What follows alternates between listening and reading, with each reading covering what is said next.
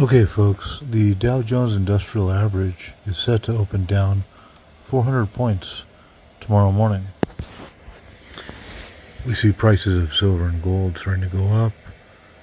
This is on February 24th, where we should see a very bloody equity markets indeed. I expect even more of a sell-off once the market opens. Gold was up $30, as high as $30 per ounce when the first trading began. I think it's now up around $15, and silver's approaching that $19 level. John Kasumi writes that Italy went from 3 cases to over 155. Meanwhile, South Korea went from 30 cases to 763.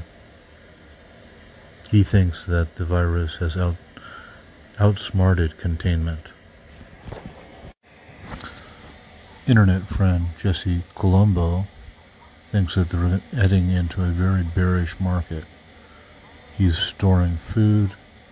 He believes in storing 5 to 10 years worth of food, and also MREs, Mountain House freeze-dried food, and also a lot of beans. This is an insurance policy in an extremely uncertain world. Our leaders don't know what they're doing. We're in a gigantic monetary experiment, and he's betting that it won't end well. How did an avowed socialist get to the top of the Democratic Party? He is supported by millions of younger voters who have been raised to support Bernie Sanders, even if their parents don't realize it. $60,000 a year to be brainwashed by communist professors. More headlines include from thefederalist.com. Bernie Sanders says, "I don't know how much my plans are going to cost." Try adding $60 trillion to the national debt. So apparently he wants to raise the minimum wage to $15 an hour, making people exempt that are making $29,000 or under, and then taxing the rich at 52%, starting at $2 million. This meme depicts that they would have to figure out if they still want that many employees. I agree with this. I think they're going to find much lower employment rates if they do start taxing people, small businesses, and putting them out of business. This is what happened in Venezuela. Toby Tyrone, another internet friend, writes, "I'm going to have to blame you boomers for the rise of socialism in America.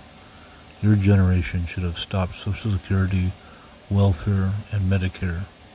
Your generation is just as bad as the millennials."